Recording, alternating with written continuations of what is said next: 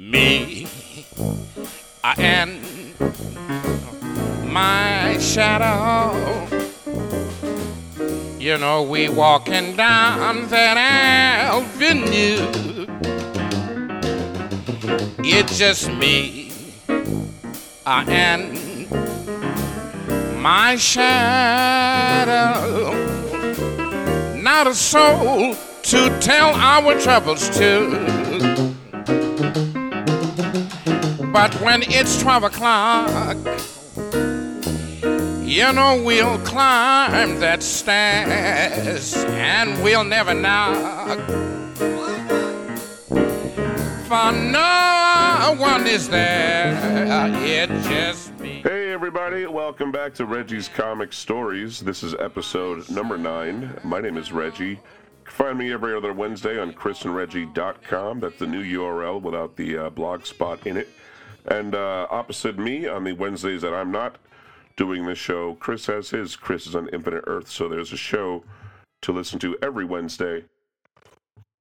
And of course, you can pick that up from iTunes, Stitcher, Podbean, Google Play, iHeartRadio, Spotify, etc. I'm sure there are more that I don't know anything about. So the last couple episodes, it was kind of some heavy topics. First, I had a kind of a realization I had to face about one of my comic book heroes, and then last episode was sort of a commentary on current events in comics, which pretty stark, some of them. Not all of them, but some of them are kind of stark, kind of off-putting. This week I thought I would do something a little more lighter than that, and talk not only about one of my favorite people in comics and comics publishing, but one of the funniest people, one of the most creative people in anything besides. It's Terry Gilliam, and it's really in a essay he wrote about Harvey Kurtzman for the Atlantic Monthly in 2009, I believe. We'll get to it. But Terry Gilliam, if you don't know, he is one of the members, the original members of Monty Python's Flying Circus, which was a comedy show on the BBC in the 70s. And then they picked it up on American PBS, and I bet it's still running now. I mean, it was like a mainstay for a long, long time. Pretty huge for me as a kid. I thought it was hysterical. My mom kind of introduced myself and my brother to it, along with Fawlty Towers and the Young Ones. Had a real penchant for British comedy, apparently.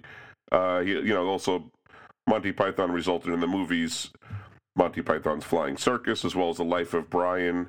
And what was the Meaning of Life? Was that the other one? There was another one. So it's basically a comic institution.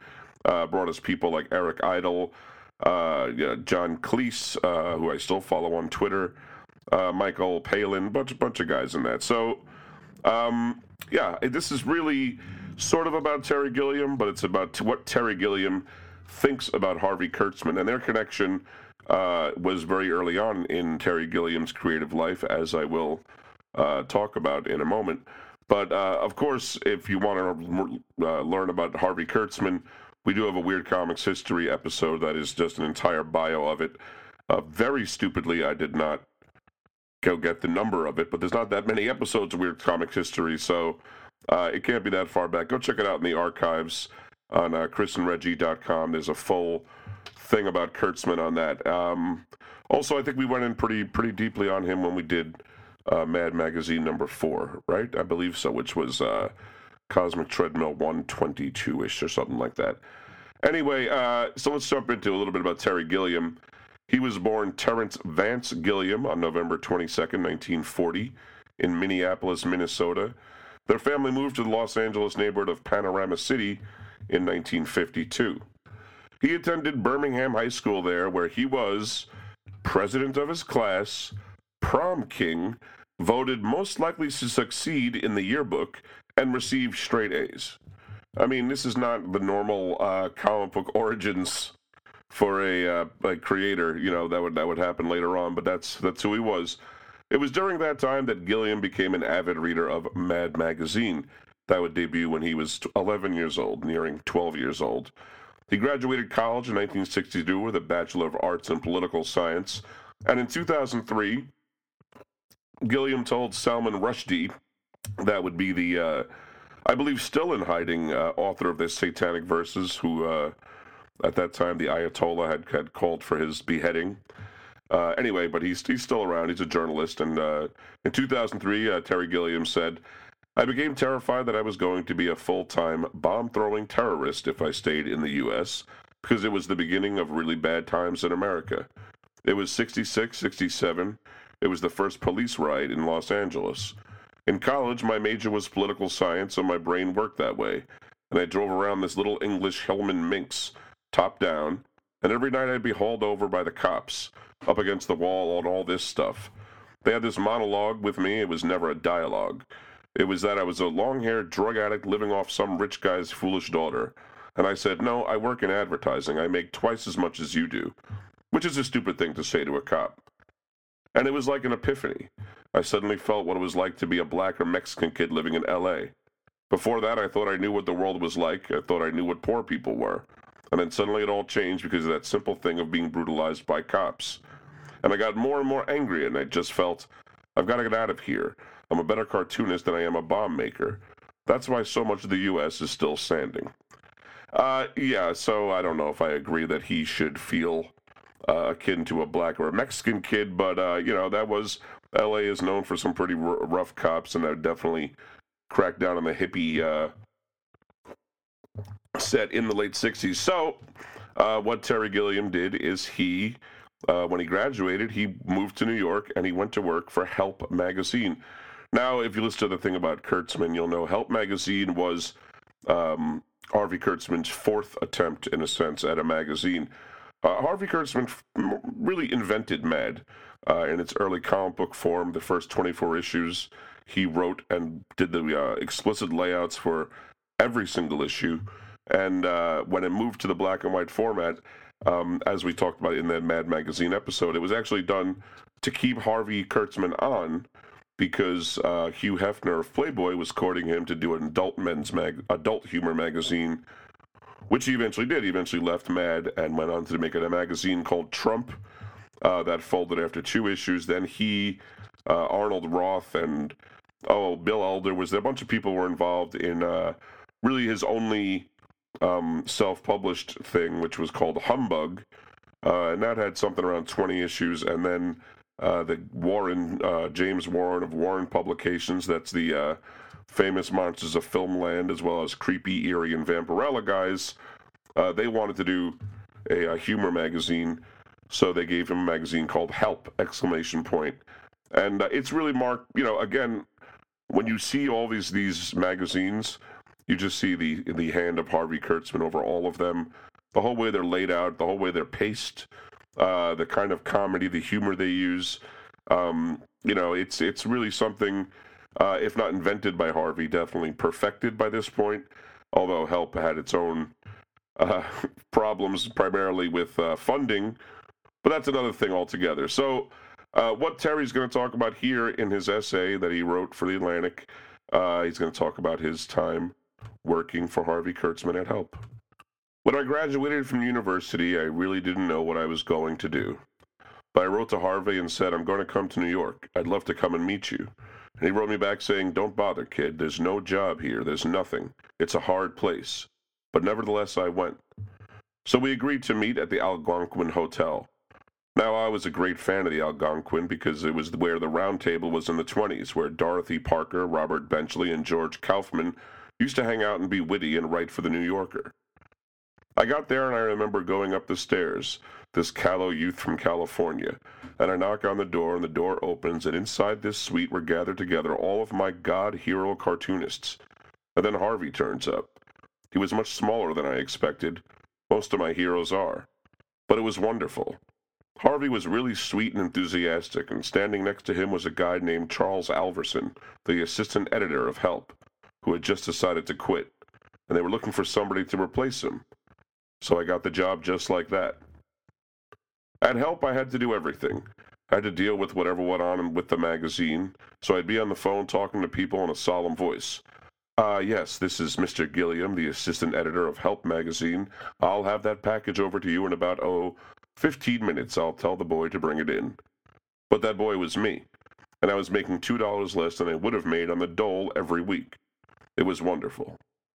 What I really loved doing was the fumetti, because I had to be, in a sense, the producer. So I would get the actors together, the props together, the costumes, find locations. Some of this was done with Harvey, sometimes it was me out there on my own. Henry Jaglom, the film director, was one of our fumetti. So was John Cleese, which is how we met. Once we were doing this fumetto about gangsters, we needed a Mr. Big, and one of our gun moles happened to be dating Woody Allen. He was perfect, although Harvey was wonderfully bemused about who this guy was. I just want to cut in here for 1 second. Fumetti, in this case. Fumetti is the Italian word for comic books, but in America, it means photographs arranged in a sequence with word balloons a la comic strips. Help magazine was very well known for that.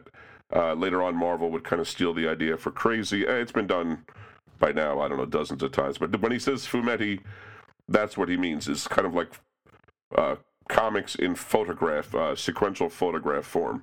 Anyway, back to Terry. He says, after Help collapsed, I went hitchhiking around Europe for several months. When I came back to America, I had no home, so I lived in Harvey's attic for several months. What's so funny is life, the way it goes on. His studio was at the top of the house, and he lived up there most of the time. And in my house here in London, same thing. I live at the top of the house, and the rest of the family is below, getting on with life. I seem to have adopted so much of Harvey's work ethic and the way he went about things. I think he regretted leaving Mad. He felt he'd made a big mistake which he'd never recover from. That was a great act, to just walk away. I've been emulating that ever since, and that's why I get in trouble all the time. Harvey was so obsessed with technical perfection. You've just got to get all that stuff right. But I never even noticed the things that were bothering him, because of the strength of the material. The freedom when he did his layouts, the way he put light and shade in them. He used to always look at Gustave Doré etchings or engravings and learn from those. When he started doing Little Annie Fanny for Hugh Hefner and Playboy in 1962, I was pissed off. I never felt that Little Annie Fanny was as sharp as his earlier work. It was technically brilliant, but it always felt slightly compromised. I was too naive to realize what a rough time he'd been through. His need to make a living was paramount. I always thought he'd let Hefner take advantage of him. He'd always come back from Chicago wide-eyed and amazed by the Playboy mansion and the suburban lifestyle there. To me, it felt like a bordello. But Harvey would go and just be completely transfixed. All these beautiful girls, but he couldn't touch them. Yet he wanted to be as close as possible. In many ways, Harvey was one of the godparents of Monty Python. All the smart people loved Harvey's work. The dumb people didn't. It was the same with Python. Still, I remember when he came over here in the late 60s, Monty Python's Flying Circus had just started. So I dragged Harvey down to Terry Jones's house to watch it. Harvey didn't like it or understand it. The show didn't click with him at all. It was one of those wonderfully disappointing moments when you really want to impress your teacher. And phew, he didn't get it. So that's too bad, although Terry Gilliam certainly had much more notoriety and financial success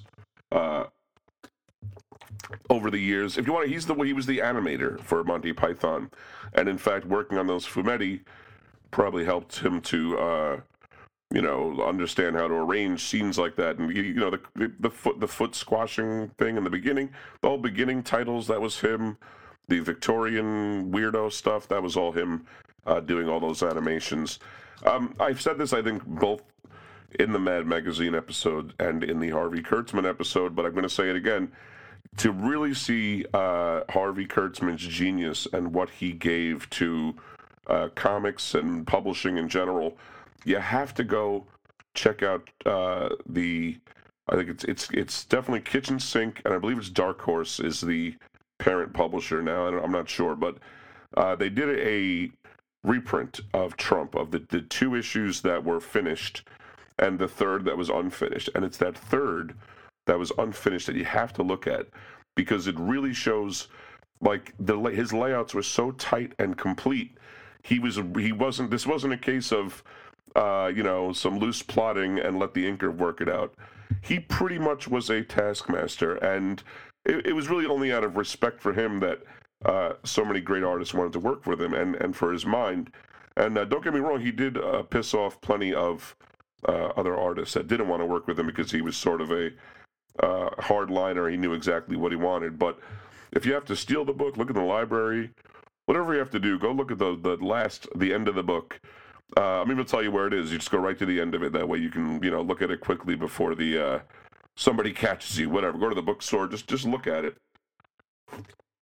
and you really understand what it is. It's not just a sense of humor. It's a timing thing. It's an understanding of the printed page that not many creators of any kind, I think, really grasp. To be honest with you, it's a production issue in a sense.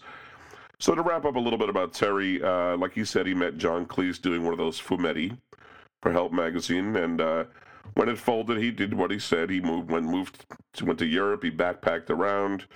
He actually ended up coming back to America for a little while. Then he went back to Europe, and he began doing animations for the BBC program Do Not Adjust Your Set, which featured Eric Idle. And then he became a founding member of Monty Python's Flying Circus. He also has directed several movies. One of them is the first movie I ever saw in the theater. That was Time Bandits from 1981. That's part of what he calls a fantasy trilogy, which includes Brazil from 1985, a very weird movie, and The Adventures of Baron Munchausen in 1988, which is an alright movie. He also had a what he calls the Americana trilogy. That would be The Fisher King in 1991, 12 Monkeys in 1995, and Fear and Loathing in Las Vegas 1998. And all of that really just scratches the surface of his accomplishments. He's a guy that has pretty much done what he likes on his own terms for his whole life creatively, and you can't fault him too much for that. He was important to me. Now, I had a feeling that even after I read what I thought was a very nice article by Terry Gilliam about Harvey Kurtzman, that would leave us here with barely 20 minutes recorded. So I thought a little extra stuff. This is from an August 31st, 2009 partial interview with Vice magazine. Terry Gilliam had some other things to say about Harvey Kurtzman that I thought you might find interesting. So Vice says, I'd like to start with something that's near and dear to me. I love Mad magazine and I love Harvey Kurtzman. So I'd like to ask you about growing up reading Mad and your eventual work with Harvey. Well, Mad was the magazine when I was a teenager, so as far as I'm concerned, it was so smart and so funny and so troublesome. It was fantastic. The bomb in the mailbox on the lettuce page. Yeah, all that stuff was freeing. It was like, wow. You couldn't wait for the next issue. And the art was brilliant. Jack Davis, Wally Wood, Willie Elder. It wasn't just destructive anarchy. It was really intelligent. They were brilliant at satirizing whatever was going on in the world, whether it was other comic strips, television, or movies. It was a fantastic, funny mirror held up to the world. So I became a huge fan of it and started learning how to cartoon like those guys. Wally Wood's women were so sexy that I felt it was possibly a form of pornography, and I used to hide the magazines from my parents because I felt guilty. That's how you know it's great art. I remember seeing the first 6 issues. My dad had them. I forget when the first issue came out, 52, 51? But it's still edgy today, the sex and anger are all on the surface. There was nothing else like it at the time, so there was nothing to compete with it. Every cartoonist I know from my generation was totally affected and influenced by it. Harvey became kind of a god for all of us. You got to work for Harvey at Help magazine, along with Robert Crumb and some other greats. It was after Harvey walked out of Mad and his other magazines, Humbug and Trump, came and went. Help was the one that seemed to develop a life of its own. I was in college at the time, and some friends and I took over the school's art and literary journal and turned it into a humor magazine. Help was in many ways the model. Our magazine was called Fang. You went to Occidental College in Los Angeles, right? Yes, we started doing parodies of things like West Side Story. I sent a copy of our magazine to Harvey, and he wrote back a nice letter, and that was the end of it for me. I just had to go to New York and meet this guy. I wanted to be part of that world. I wrote him back saying I was thinking of coming to New York after I graduated, and he wrote back saying, forget about it, there's nothing for you here, we're self-sufficient. And I said, no, I'm coming. Nice. It was really funny. That summer I had been reading a book called Act One. It's the autobiography of Moss Hart. He was an incredibly successful playwright. His story was of a callow youth going to New York to meet his hero, and ending up being his partner in writing. And that's what happened to me. I met with Harvey at the Algonquin Hotel, which at that point was famous for the round table where Robert Benchley and Dorothy Parker and all these brilliant wits hung out in the 40s. I went up and knocked on the door of his suite. It wasn't Harvey in there, but Willie Elder and Al Jaffe and Arnold Roth. All of these cartoonists were busy working on the first issue of Little Annie Fanny. Oh my God. It was like walking into Mount Olympus and there were the gods. Eventually, Harvey turned up, and this is where luck enters the whole picture. The guy who was the assistant editor was quitting, and they were looking for someone else to work with for next to nothing. I was the kid standing there, and that's how it happened. What's it like to meet and then work with someone you idolize? Well, for one thing, they come off their godlike status pedestals and become real people. Harvey was so meticulous in the way that he worked. He was a great teacher, but he gave me incredible freedom. One of the things we used to do was take photographs or engravings and then caption them. I would spend ages down in the New York Public Library going through old photos and books. I learned so much about art, about history, just by having to do this work. The magazine staff was basically 4 people. Jim Warren, the publisher who we never saw, Harvey, myself, and Harry Chester, who was the production guy. Harvey would be up in his attic in Mount Vernon working away, and I'd be down in his office, administering with Harry Chester and his paste-up guys. Because I was the assistant editor of the magazine, all these other young cartoonists were turning up in New York and hanging out with me. Whether it was Gilbert Sheldon from Fabulous Freak Brothers or Bob Crumb, we were all roughly the same age. I guess they thought I was more successful since I was the assistant editor of Help, but I was getting paid $2 less a week than I would have if I had been on the dole. So, he uses some of these, obviously this is a story he has told a few times, and there's a few bits that pop up now and again, but that's how it is when you get to be of a certain age, folks. You start to have to turn your life into sort of a bit in a way, because otherwise you'll forget half of it. You won't remember any good details.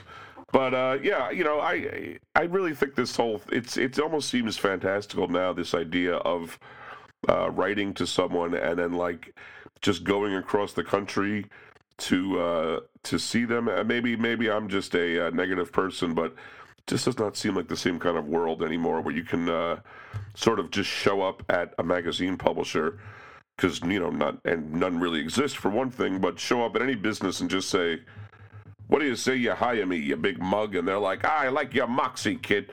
You just don't see it anymore. They'd rather hire somebody that's like, what do we call it? Self-effacing and work for slave wages.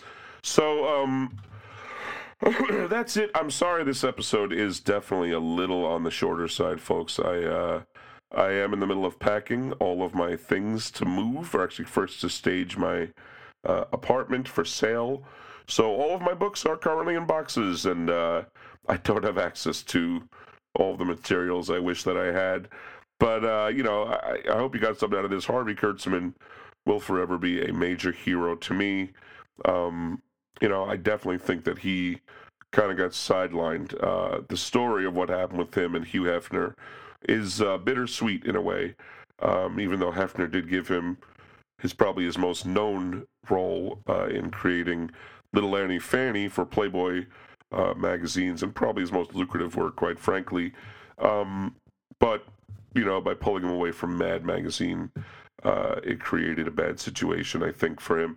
Anyway, that's all I got this week, folks. If I'm going to try to get something a little more robust for my episode in a couple of weeks. If you want to write to me, you can just hit me up at weirdcomicshistory@gmail.com.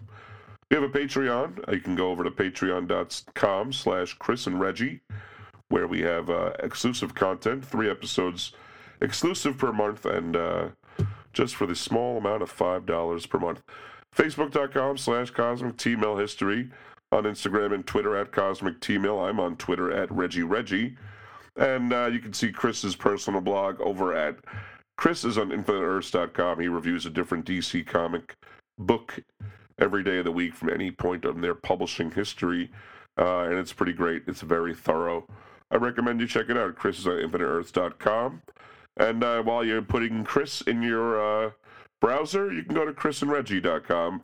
That's the show site. You can look at our the archives and all that stuff that you love. Sometimes we put extra pictures in the show notes over at the blog only and stuff like that. So you never know what you're going to find if you head over to chrisandreggie.com. But thanks, everybody. Again, apologies for the short episode, but it happens sometimes, I guess. I love you all, and I will talk to you in a couple of weeks. Oodles and oodles of O's, you know. You get them from my sister, you get them from my bro. All I is man and once an embryo.